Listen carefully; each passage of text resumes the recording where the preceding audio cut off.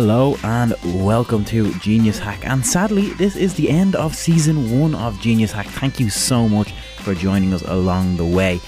We are going to be celebrating this with 2 back-to-back best of episodes. This is the first of those 2, and today we will be looking at our best interviews that we have done throughout the year. So stick around. We're starting off here with David Moore from Astronomy Ireland, talking to us about Astronomy Ireland itself and the Christmas comet. I give talks in schools all around the country, and the first thing I tell them is the Irish invented space exploration. Newgrange is the oldest astronomically aligned building anywhere in the world. So ancient Irish people, over 5,000 years ago, were studying the sky to see what was going on. In fact, they used it to forecast when was the best time to plant crops, which literally saved their lives. That's continued right the way through till the 19th century, when we had the biggest telescope in the world down at Birr in County Offaly. And people came from all over the world to look through this giant telescope. It was the Hubble Space Telescope of its day. And even now we're involved in the European Southern Observatory, which is building the biggest telescope mankind has ever seen, dwarfing anything the Americans are planning. So European, and in particular Irish astronomy, is the best space exploration in the universe that we're aware of. And this is the kind of things we feature in the magazine every month. That's so cool. Sorry, Sean. I need to jump in there. I didn't realise that Ireland was so heavily involved in space exploration and telescopes and everything. It gets better. Really? Next year, oh yes, next year we're celebrating the 50th anniversary of the first man on the moon. Mm-hmm. And of course, he was Irish.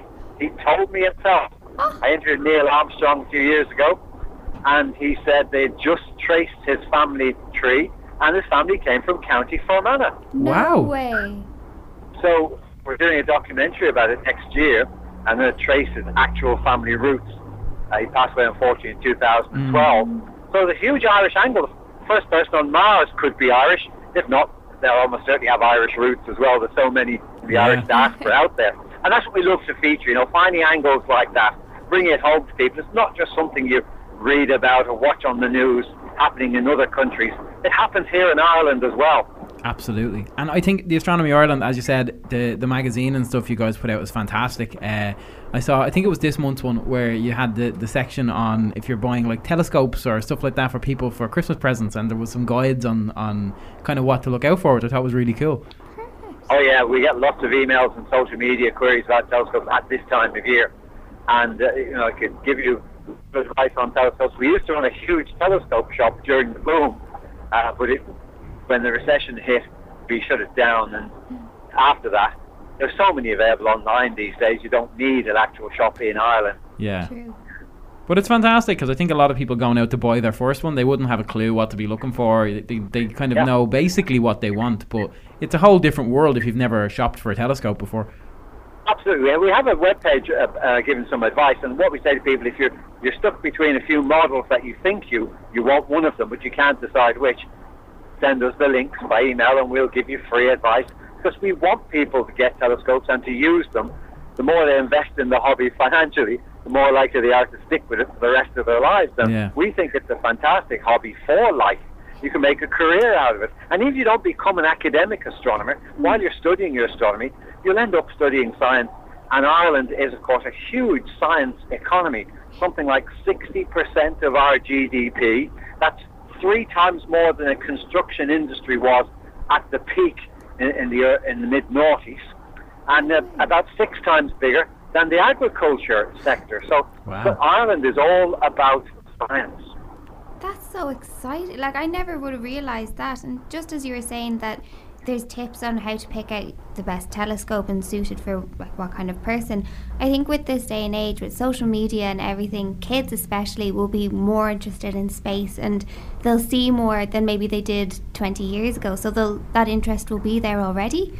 So there might be more, even with all the Mars landings and photos from Mars coming, it will be a wonderful Christmas present, I'd say.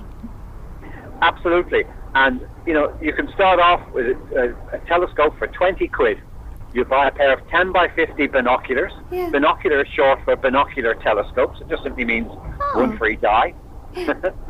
And, they'll have 50 millimeter lens at the front. The little pupil in your eye is only 7 millimeters, so they're 7 times wider. That means they collect times 7, which is 49 times more light than your eyes do. Okay. That's a huge jump in power. Yeah. Absolutely. And I've done that myself before as well, where like standing outside and just, especially down the countryside more so because you can obviously see more of the sky, where I just use binoculars, and the amount more you can see with just a half decent pair of binoculars is amazing. Oh, absolutely. I mean, you've got 50 times your standard eye power. There are bigger binoculars than that, but they get too heavy.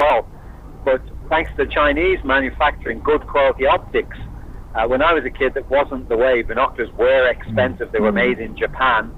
Today, a good pair of Chinese binoculars, most of them, if you look on the back, are made in China. Yeah. Will, like you say there, show you star clusters, galaxies, double stars, coloured stars. You can even see the moons of Jupiter with a simple pair of binoculars. Oh, Wow. wow. Oh, I think I know what I want for Christmas now. Sold. So, of course, Astronomy Ireland, as you said, events going on all throughout the year. And in particular, you've got 2 events coming up over the next week or so. We do indeed, and these are all open to the public because we're always trying to get the public to join Astronomy Ireland. We've become the most popular astronomy club in the world. You could argue the universe till they find some aliens. Yeah, we've no proof you're not. Yeah, we'll claim the universe for Yeah. the time being. And what we do is we like to set up some of the members have big telescopes. They very kindly bring them along to let other people look through them. They're thousands of times more powerful than your eyes. It's like the jump from your eyes to binoculars. Well, this is a jump from binoculars. There's as big a jump up to giant telescopes. And we often look at the moon and planets, but this Christmas, there's a comet around. A comet that goes around the sun every 5.5 years and just happens to be coming unusually close to the Earth, No 13 way. times closer than the sun. It's called Comet Virtanen, or we're calling it the Christmas comet. Of course. And it was this close again. We ran the calculations through a NASA portal, and even in 500 years' time, it doesn't even come an eighth as close as it does this month. So this is really a once-in-a-lifetime chance to see this particular comet. I saw it last night out in the countryside with the naked eye, and it's going to get a bit bright over the next few weeks. And if you've got a pair of binoculars, you get an even better view of it. So we're running a watch for it with giant telescopes look into the heart of the comet, as it were, on Friday night, 8 o'clock, in Blanchardstown, at where the Astronomy Ireland headquarters are. You'll get all the details on the map on astronomy.ie. Bring the whole family. Absolutely, that sounds fantastic. The opportunity to get to have a look at that through, like, obviously much better telescopes than a lot of people are going to have at home. Even if you are an amateur astronomer, you might only have something kind of mid-range, you know. So it's a fantastic opportunity. Telescopes costing thousands of euros, Wow. so not many people have access to these kinds of telescopes. Yeah, that's fantastic. And the fact, as I said, the fact you can see it with the naked eye as well, it's great that you can, if you can't make it to the event, if you can get somewhere with clear skies and you have a decent pair of binoculars, you're still going to get a nice view. You've got the whole month, and in fact you'll even see it with a pair of binoculars certainly in January, and it's the cover story of the December issue of Astronomy Ireland magazine. But just saying that the comet probably won't be passing for 500 years or more, how do you go about calculating that? How do Well, it was thanks to Isaac Newton and Edmund Halley of Halley's Comet fame. Yeah. Halley actually encouraged Newton to publish his theory of gravity, and that enabled him to predict this comet that he thought was the same comet. In fact, Halley showed that this comet comes back roughly once every lifetime, and it's called Halley's Comet ever since. It'll be back again in 2061. Oh. Now we know about 3,500 comets that go around the sun, and they all obey the law of gravity. And fortunately, gravity is very predictable mathematically. So we can predict thousands of years in the future and thousands of years into the past if we measure how the comets are moving accurately right now. Wow, that's fantastic. It's unbelievable that you can actually, you know, with some amount of accuracy, you know, predict that far in the future. It is mind-blowing. Yeah. Yep, I mean, I remember over a year ago we were looking at the highlights for 2018, and we could see that Comet Virtanen was coming for the end of the year, and that it would get particularly close and therefore be bright. And the nice thing is it comes every 5.5 years, so although it normally needs a telescope to see it, we were used to how bright it gets, so you just factor in the extra closer distance. and it gives you a pretty good guide, and it stuck to the guide as to how bright it's supposed to be. I was delighted to see it with the naked eye last night, because comets visible to the naked eye are very rare, and this one's high up in the dark sky all night long, nearly till midnight anyway. And just as somebody who stares at the stars a lot, is there any way to kind of differentiate between it might be a plane? Because there's a few times when there's been a meteor shower, so like, am I seeing a meteor, or are my eyes playing tricks, or is it a plane? Is there anything that separates it out from and makes it really obvious that it's a comet? Yes, the classic idea of a comet is it whizzes across the sky. In fact, it doesn't. It sits there motionless all night long, at least as far as the naked eye or a pair of binoculars are concerned. It is actually moving at tens of thousands of miles or kilometers an hour, but it's so far away that you don't really see that motion, except from night to night. It'll be near one star one night and another star the next night. So if you see something whiz across the sky, that's a shooting star or meteor. If it drifts across the sky for a few minutes, it's probably a man-made satellite. The International Space Station's flying over tonight at 6 minutes past 6. There's actually a meteor shower peaking on Thursday night, the 13th. The best of the year, called the Geminids. We'll get 20 times more shooting stars than normal that night. And there's the Comet Watch the night after, and our Christmas lecture the following Monday. So it's a very busy week for us here in Astronomy Ireland. Definitely, and I suppose if you look at the sky at any point this week, you might see something, whether it be a meteor or the comet or the satellite. You'll see the comet every night this week and every night next week, and shooting stars will be half as good the night before Thursday night and half as good the night after. So they're well worth watching for 2 or 3 nights, in fact. Oh, wow. Up next on the Best of Genius Hack Part 1, we have Dr. William O'Connor, who is an Associate Professor from UCD, talking to us about AirSat-1. Okay, so it's the first Irish satellite, so that's exciting and historic, which is being built in UCD mainly by students. So it's a student-led project. Well, when I say students, these are postgraduate students, mainly people doing masters or doctorates, and it's organised or sponsored in some way by the European Space Agency. So Ireland is a member of the European Space Agency. You'll see the little Irish flag on the side of the ESA rockets and so on. So we're there, and as part of their brief, ESA's brief, is education in space, and under this program they assign some of their budget for this. One of their programs is to invite people to put a satellite into space. So we're building the satellite, and the European Space Agency will take it up to the International Space Station and launch it from there. Now, that may sound, I don't know what it sounds like, but to say it's a lot of work. Yeah, definitely. Now, it's a very small satellite. It's technically known as a microsatellite or a CubeSat. And this is a change in the space world. Traditionally, satellites were often very big, very expensive, could take 10 or more years of development of big teams. Recently, the tendency is to go for more satellites, but much smaller, and use off-the-shelf commercial components as much as possible. So that makes them cheaper, easier to make, and cheaper to get into space. So our satellite is an example of that. So we're calling it AirSat-1, E-I-R-S-A-T, which is a slightly clever name. The E-I-R, well, besides being for Ireland, it's also Educational Irish Research Satellite. Oh, I thought it was just for Ireland. I like that. Well, it's both. Yeah.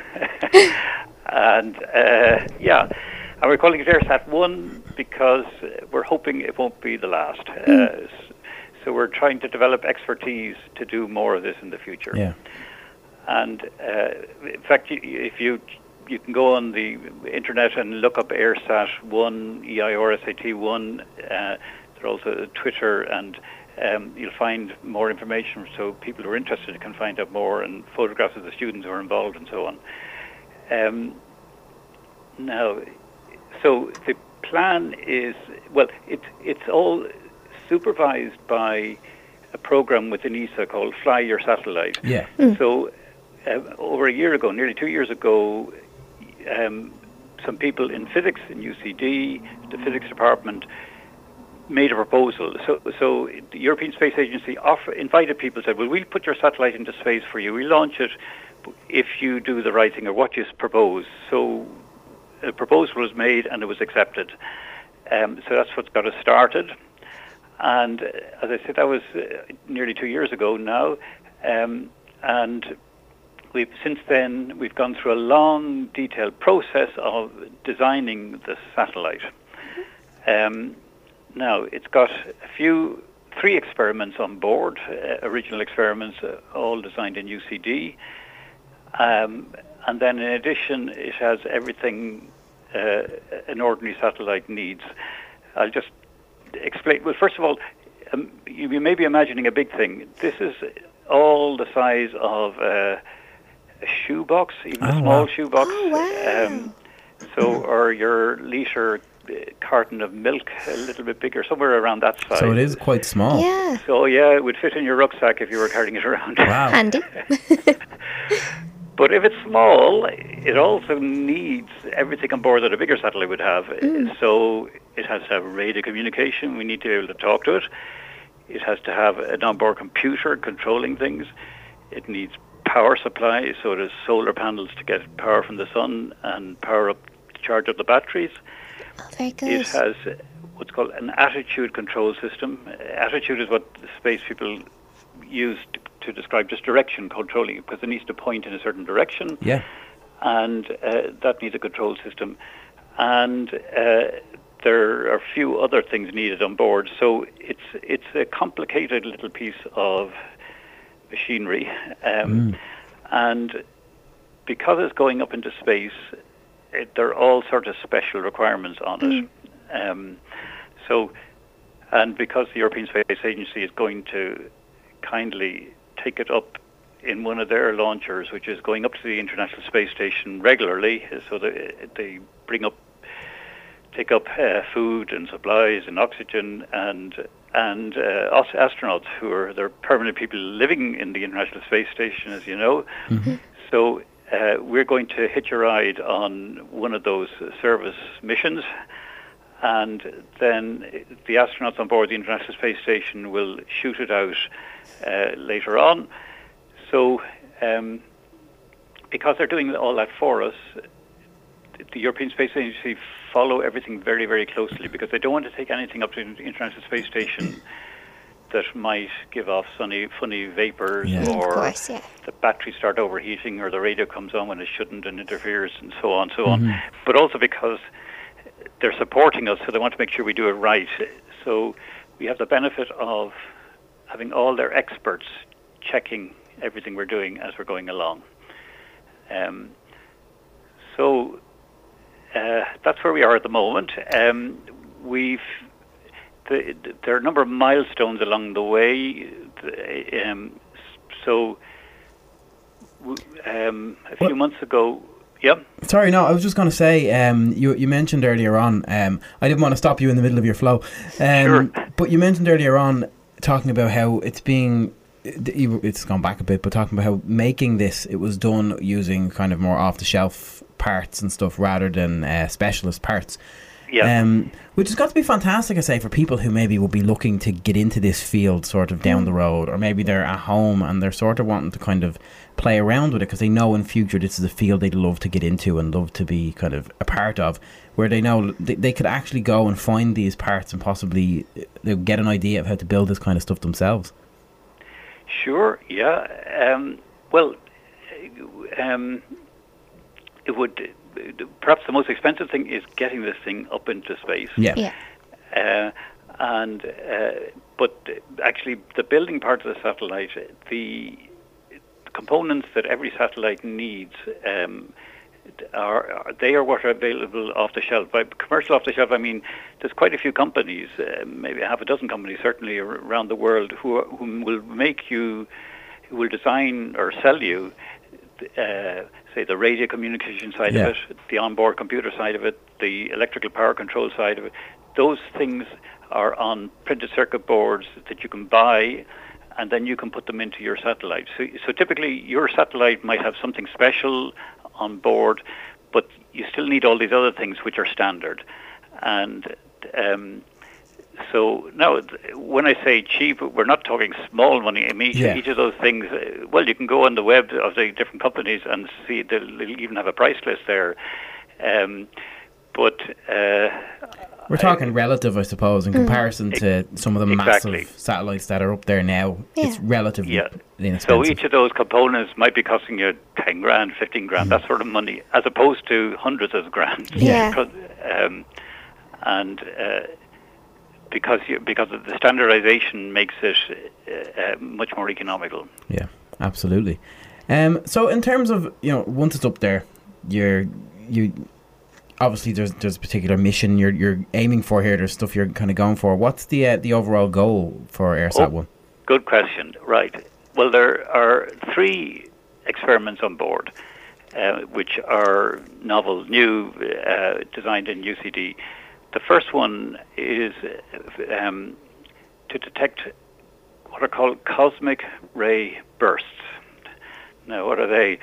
Well, it turns out that there are bursts of cosmic radiation, which is electromagnetic radiation, coming from very, very far away in the universe, which are very bright over a very short time. So it's like a flash. We say short time, it lasts maybe 10 seconds, 12 seconds, which in astronomical terms is very short. Yeah. And this is very, very powerful radiation, which hits and then goes away. Now, they were only detected first when people went up into space or high altitude, because the atmosphere shields us down below here. And in the physics department in UCD, they've developed a new kind of sensor detector to detect these cosmic ray bursts, which is a special crystal which scintillates, or it produces light when the cosmic rays go through it, and then you detect those flashes of light, the photons of light, and that's the way you detect this cosmic ray burst. And this is a new kind of sensor in that it's lighter, it's low voltage.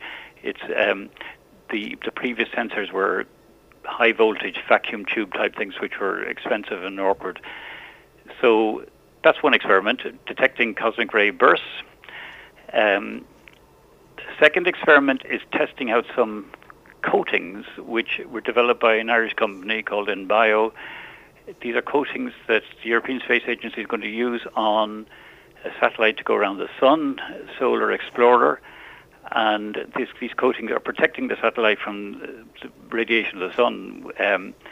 So they're heat protection mainly. And obviously they've been fully tested on Earth in ovens and vacuums and so on, but not in space. And the space environment can affect the coating in some way. So we have on board 4 samples of the coatings, 2 black, 2 white, and they are going to test those coatings. So that's the second experiment.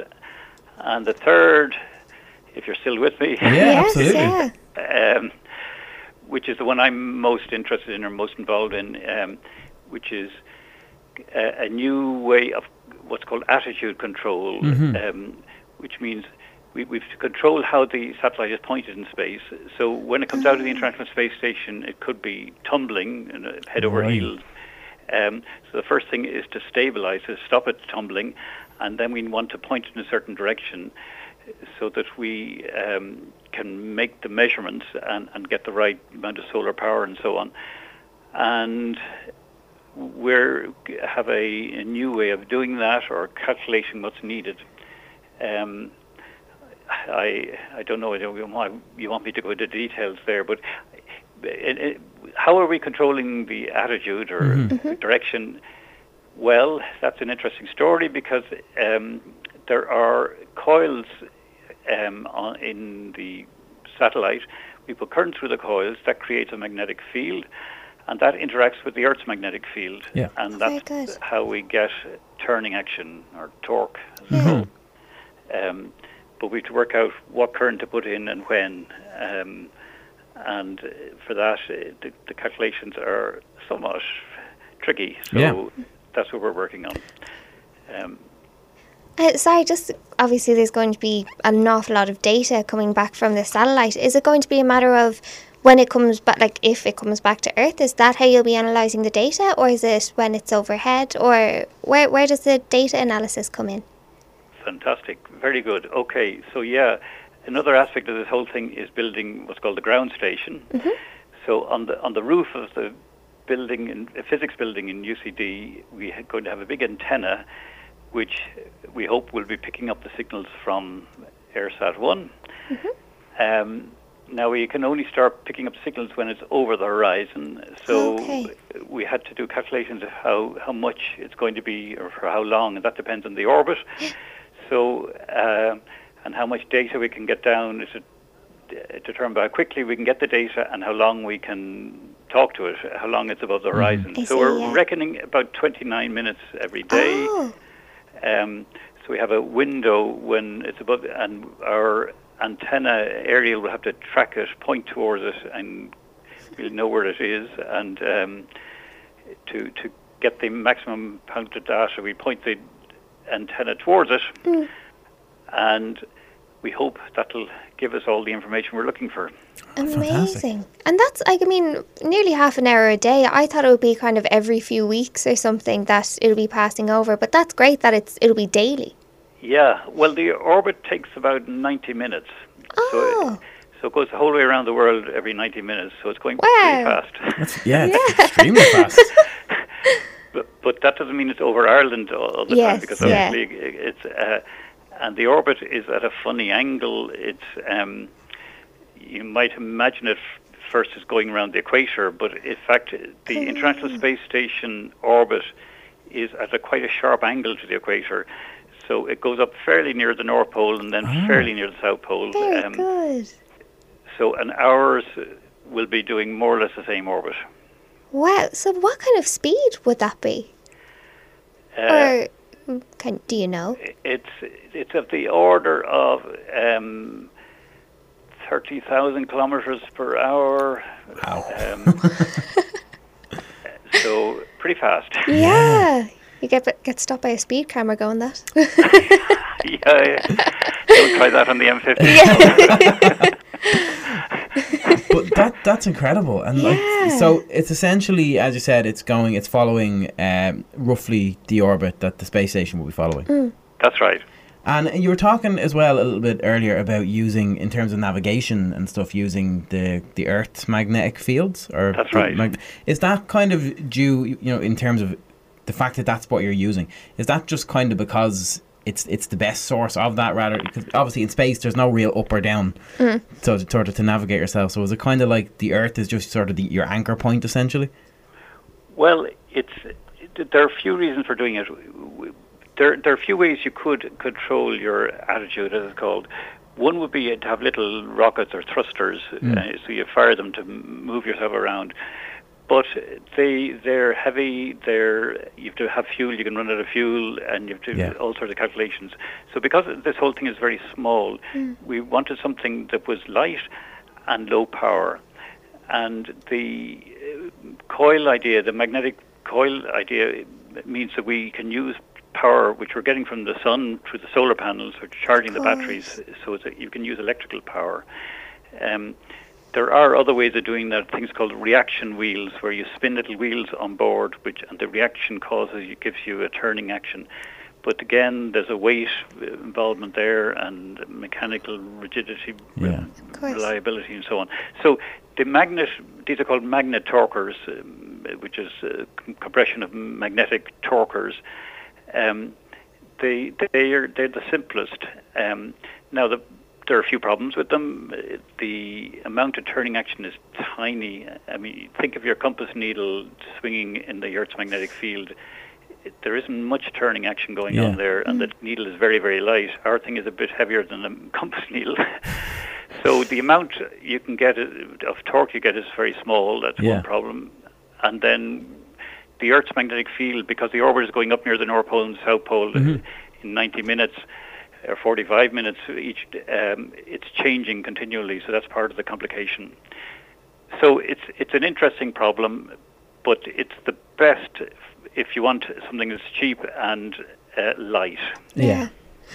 I think it's amazing that something so small is able to gather so much, like do so many experiments, and is going to be so useful. But as you said, like it's maybe a little bit smaller than a shoebox or bigger than a carton of milk. Like that's right. But if you think of how much is on your mobile phone, very good, actually. Yeah, I kind of never thought of making that comparison. You're so right. You have an onboard computer there, and you have apps and all sorts of tricks and so on. So that's the electronic revolution. You get more and more and more into smaller and smaller tiny spaces. So we're taking full advantage of that in the satellite design. Yeah. That's amazing. Oh, I'm so excited to hear all. Like, I'm definitely going to be keeping up with this one. Well, it is very exciting. Yeah. And that's from Ireland. Everybody is learning an enormous amount. Yeah. I mean, I'm learning, and it's the students who are doing the work. I want to emphasise that very much. So there are some older heads like me, staff, who are involved in supervising and guiding a little bit, but they're doing all the real work.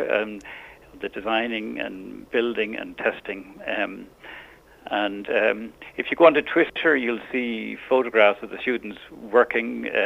Some of the times they're wearing funny clothes because they have to go into what's called a clean room. There's a special room. The satellite will be assembled in a clean room where it's minimum dust because dust can cause problems like electrical connections and so on. So there's a controlled environment, a clean room environment, and that means you have to put on special clothes so that the hair or fluff or whatever from your head or from your clothes doesn't add to the dust in the room. Yeah. So there are just so many aspects of this whole thing that it's only when you start doing it you realize there's a lot of work and a lot of different kinds of work and different things to be thought about for it all to come together. But it's great fun. It's very exciting to be involved. Up next on our Best Of episode is Julie Hogan from WITS, Women in Technology and Science, who spoke to Orla about the importance of getting more women into scientific fields. We were founded in 1990 by Mary Mulvihill, the Irish Times science journalist. No way, I didn't realise that. Yeah, so we've been around quite a while. I hope we won't be around too much longer. And do you find that there's been a lot of enthusiasm surrounding it? It's actually interesting to see that the enthusiasm, the need hasn't gone away. The need for equality for women working in technology and science in general. And in fact, we've had a lot more interest in the last few years, and membership has been increasing in the last few years, particularly among students. Okay. Because I suppose, like, unfortunately, it's still a case where women in science and technology, like, they are there. But you don't always associate those jobs with girls. No, and I think in Ireland, generally, we've been pretty bad at celebrating our scientific heritage. It's only really in the last few years with the multinationals coming into Ireland that we've acknowledged that we're actually good at this. Yeah. We have the facility in maths and sciences, and we should be making more of it. So it's more men are taking advantage of it, but women don't seem to be for some reason. And do you think, like, maybe that starts in schools, like that, like the facilities or the encouragement isn't there, or is it like a kind of societal mental block, like not necessarily, just kind of on a personal level more so than on a grander level? It's certainly a cultural thing. We still do have this association that, you know, girls are too pretty to do maths, and you know, it's not really a suitable job for a woman to be an engineer. Speaking as an engineer, it's a perfectly suitable job for a woman. But yeah, we do have this cultural thing, and that does start to show. It starts to cause problems, I think, in secondary school. I was just looking at the stats earlier, and we have the same number. We have actually more girls doing higher level science at junior cert than boys. Yeah, just slightly more. But when it comes to the leaving cert, the girls seem to all move into life sciences, or mostly move into life sciences, biology, and move away from physics and from chemistry for some reason. Actually, yeah, I've noticed that as well. Like when I was in school, I studied biology and home ec, which were fantastic together. And like that was simply because like I was not good at maths, and chemistry and physics were kind of write-offs for me because I didn't have the head for them. But like the physics class was nearly cut because there was only 7 girls who wanted to do physics, and it was too small. But because the girls who were going to be studying physics were going to need it in college, like they couldn't cut it. But this is a year group of 120 girls, like, and only 7 did physics. It's absolutely crazy, isn't it? Yeah. I mean, for those of us, you know, my friends who would have gone into engineering and into sciences and technology generally, if you ask them, they'll tell you that they were just lucky enough to go to schools where they had those opportunities. Yeah. You know, I was lucky enough to go to a school where, you know, similar size cohort, but there was a full physics class, there was a full chemistry class, brilliant. honours chemistry, honours physics, honours maths. So it was a great opportunity, and you know, there was a few engineers graduated out of that class. Cool. And like in today's society, do you find that there is, as you said, that there's more enthusiasm, or there's more kind of reactions to women in technology and science, the organisation? Is it because as a society and in the world, things are moving very fast when it comes to technological advances and science and space travel and everything? Do you think it's because more people are getting curious about it, and it doesn't matter if you're a girl or boy or whatever? Yeah, absolutely. I mean, the thing is that science and technology, they're all around us. I mean, every job now involves science and technology to some extent. I'm sure you're sitting in front of a desk full of electronics. Full of wires. Yeah, if you work in the bank, you know, you have to work and you have to understand data analytics and technology. We can't get away from it anymore. There isn't a separation between being scientific and being artistic. They just cross over. And I think that's something that we always need to remember, because just kind of have a little look around, even look at your phone, like the amount of technology that's sitting in your pocket, even the internet. Well, that's the thing. We're all carrying around in our pockets more technology than landed men on the moon. Yeah, it's mad. And crazy computing power. Yeah, it blows my mind.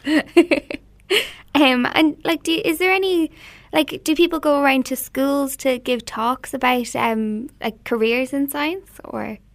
Yeah, there's a number of role models programs. And we work generally with third level students and up, but there's a lot of programs which work with primary and secondary school students. Oh, cool. There's Junior Achievement Ireland that has a GWISE program. Yeah. And Science Foundation Ireland run a Smart Futures program. Oh, cool. Engineers Ireland run STEPS. So there's lots of encouragement for not just girls, but for girls and boys to take up scientific and technological careers. And part of it is just, you don't necessarily know what a software engineer does when you're 13 or 14. It's hard to relate that to your own interests and to feel whether or not you could do it. And especially if you hear about it and then you might realise, oh, I don't have the subjects for it, or kind of if you heard about it a bit too late, then you have to go back and either repeat a subject in the Leaving Cert or do a level 6 or 7 to get into it. So it's good to have that awareness that, like, it is kind of being let known to the younger generation as well, not just in colleges. Absolutely. I mean, because it's, if you don't have the subjects to get into the universities or third level institutions or apprenticeships or whatever it might be, you know, you can't progress any further. I mean, most of what we do is more about keeping women in the courses, making sure that they don't drop out, keeping women in the industry, because there's actually very high dropout rates for women working in science and technology, higher than for men. I didn't realise that at all. Yeah, there was a study done in Scotland in 2012, and they found that women working in science and technology, engineering and maths areas were 50% more likely to drop out of those areas and go to work somewhere else than men were. Really? And do you think that's more of like an internal thing, or is it a subconscious reaction, or? I think it can be a number of things going on. I think not where I work in electronics, it's not as old school. There's not as much overt sexism, if you like, you know, because it's a younger industry and people are just more, more open to change. Some of the older industries, maybe more heavy engineering, it can be a bit more old school. Civil engineering can be a bit more old school, and it can. And you're often, there are fewer women employed, so you might be the only woman in the team. Yeah. and it can be harder to keep going because you're representing all of womankind on your own. No pressure. No pressure, exactly. So, if you do something wrong, it's not just you've made a mistake and you'll learn from it. No, all women are terrible and make mistakes. So that kind of thing. Yeah, it'd be very daunting. It can be. And I think as well, still, especially in Ireland, not especially in Ireland, but still in Ireland, we do have inequalities in childcare and family leave. So the burden does fall disproportionately on women. Yeah. And that's why we have more part-time, more women working part-time than men working part-time in Ireland. Oh, I see. Yeah. When you think about it like that. I have here that your vision for WITS is a society where women have equal opportunities, experiences and recognition in STEM. Do you feel like, or STEM, do you feel like you're close to reaching that goal, or is there still a while to go? Oh, I think we're a long way from that. Yeah. Unfortunately, that's why I was saying at the start that I love if WITS didn't exist, if we didn't need to exist. Yeah, because as you said, it was 1990, was it? It was founded. That's right. Yeah, we're coming up to our 30th anniversary next year. Wow. I don't know if you remember, in November the government launched the Gender Equality in Higher Education. Yeah. And part of that was the reason that and part of it was a number of gender-specific professorships. Yeah. Not women-only professorships, I should point out. Gender-specific. So if an area was dominated by one gender or the other, they set aside new positions, created new positions for the gender that was, disproportionately down.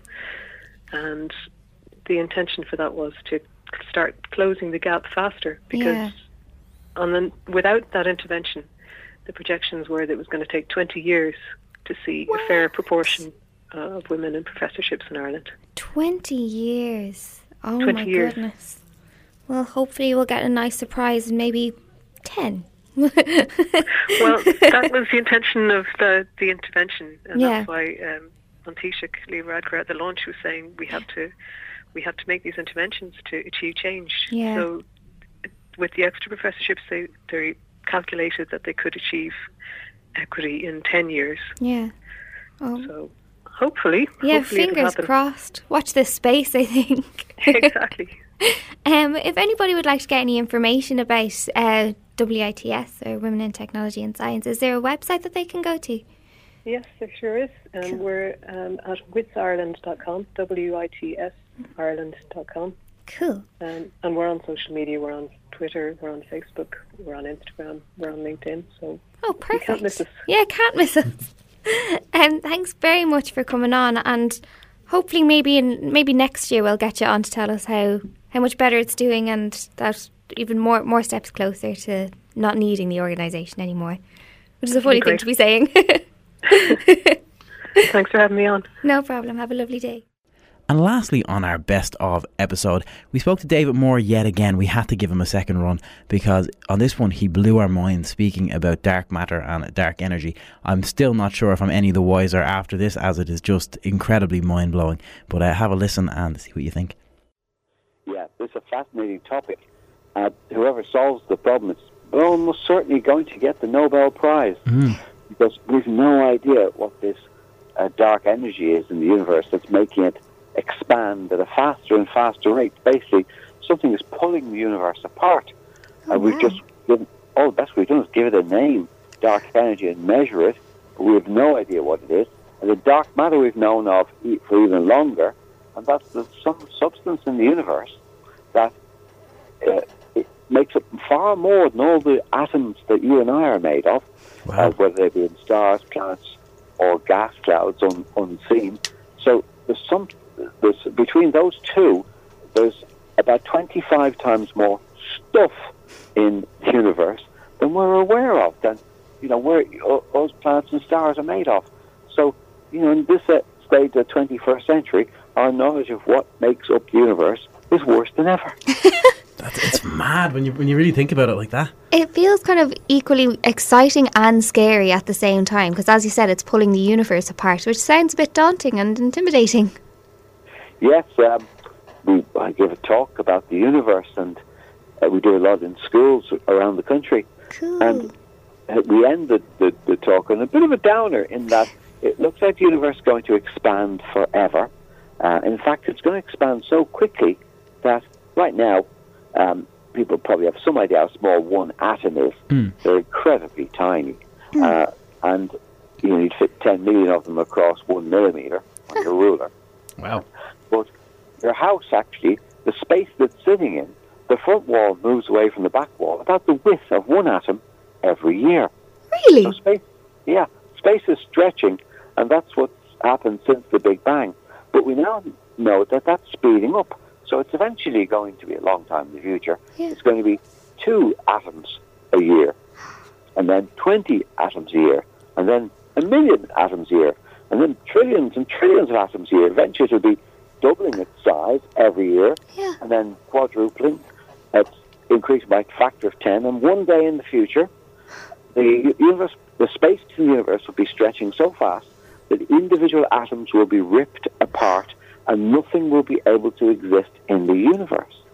Oh, and as far as we know, that's the scary death, if you like, that awaits the universe a very, very long way in the future, much longer than the universe has currently existed for. But this is why we're so interested in dark energy. Maybe at some stage it stops or it turns around or does something else. Yeah. If it keeps on doing what it's doing now, that's the fate of the universe. Wow. That's unreal. And the fact that, as you said, in terms of the example you gave there where like your front wall and your back wall are moving away from each other at about the distance of an atom per year. So it's one of those things where it sounds like this big massive thing that's going to happen in the future, but the fact that we have like evidence that we can show that look, it is happening. It's not a theory, it's not something we think is happening. We know it's happening. It's crazy. Yeah, on the scale of small objects like houses, the expansion of the universe is trivial. And things happen, earthquakes that dwarf that, and we move in and out of the house all the time, so our own motion is far more important than the stretching of the space that we all sit on. But, we know from dark energy that's going to increase, and that's sort of a good way of putting it into context, putting it in people's minds. It also explains why, we needed 21st century technology really to find it. It was found just at the end of the 20th century, and it was found by looking at very distant galaxies. So you can imagine how many houses you would fit between here and a distant galaxy, and each one of those will be moving away at 1 atom per year. So you've got trillions of trillions of trillions of houses in between. The rate actually becomes kilometers per second, not just 1 atom per year. Wow. And we're able to measure that using spectroscopy. So this is why we know it's very real and very measurable. In fact, it's relatively easy to measure compared to how difficult it is to explain. My mind's blown here. I don't mean to be so quiet, but I'm just speechless. That's amazing and scary, but also it's so amazing that that it is measurable, that this is technology that we have. And as you said, that we've needed the 21st century technology to enable all this, but wow. Yes, and it is mind-blowing, and the problem is it's a very real effect that's happening in our universe, and it's scary in that, why does the universe exist if it's just going to basically destroy itself at some stage in the future? And what happens after? There's any reason. Listen, I suppose that's the question, It's kind of another angle coming in at that question of why are we here? Why is the universe here? Why does it exist? I suppose there may never be an answer to that question. I suppose why does the universe exist? It kind of exists because it exists. Yeah, we may never know the easy answer to that particular question. Why? Because why is a difficult one to answer? Yeah. There may just be no reason. It's just to do with the laws of physics, laws of nature, and it may be that this is one universe and a whole multiverse of universes where things are different in each one. And this is the only one where life could get formed and ultimately become self-aware. But then, what is consciousness? How can matter in a crazy universe like this become aware of itself? And that's a tough question. But the leading minds of the world are working on this and trying to understand that we've learned in the past, never say never. Somebody might figure out an easy way of explaining it. Yeah. And they'll be the next Einstein or Newton. Because it is a huge topic of research amongst astronomers. Definitely Nobel Prize stuff. Yeah, that's the thing. It's going to be the big. It is the big question. It's the, as you said, there's definitely a Nobel Prize in the future of whoever kind of works this stuff out. But when we're talking, sorry, go ahead. Yeah, Saul Perlmutter is his name. Won the Nobel Prize for discovering this dark energy. The fact that universe expansion is accelerating and not slowing up, and everybody had thought. So there's already been one Nobel Prize won in this area. Wow. So it's wide open without a shadow of a doubt. Plenty more opportunities. But that's, as we said, that's the effect of dark energy. We also spoke about dark matter, and you talked about that it makes up so much of our universe around us. It's in the 90 odd percent, isn't it?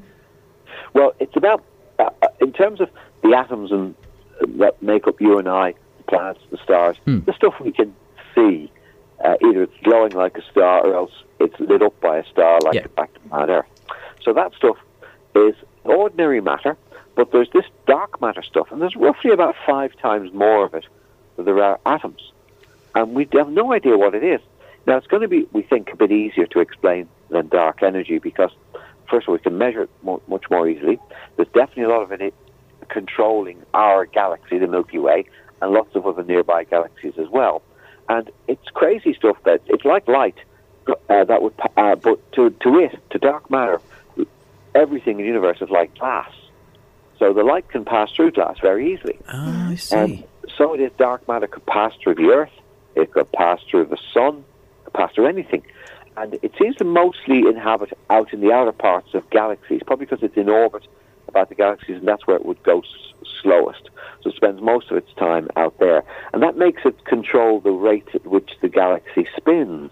And galaxies should spin fast at the center and slow at the edges, a bit like water going down a plug hole in a sink. Yeah. But it doesn't. It spins at the same speed. And the only way of explaining that, why the outer bits move at the same speed as the inner bits, is that there's something out beyond that that's much more massive, that's controlling the way the galaxy spins. And that was found a long time ago.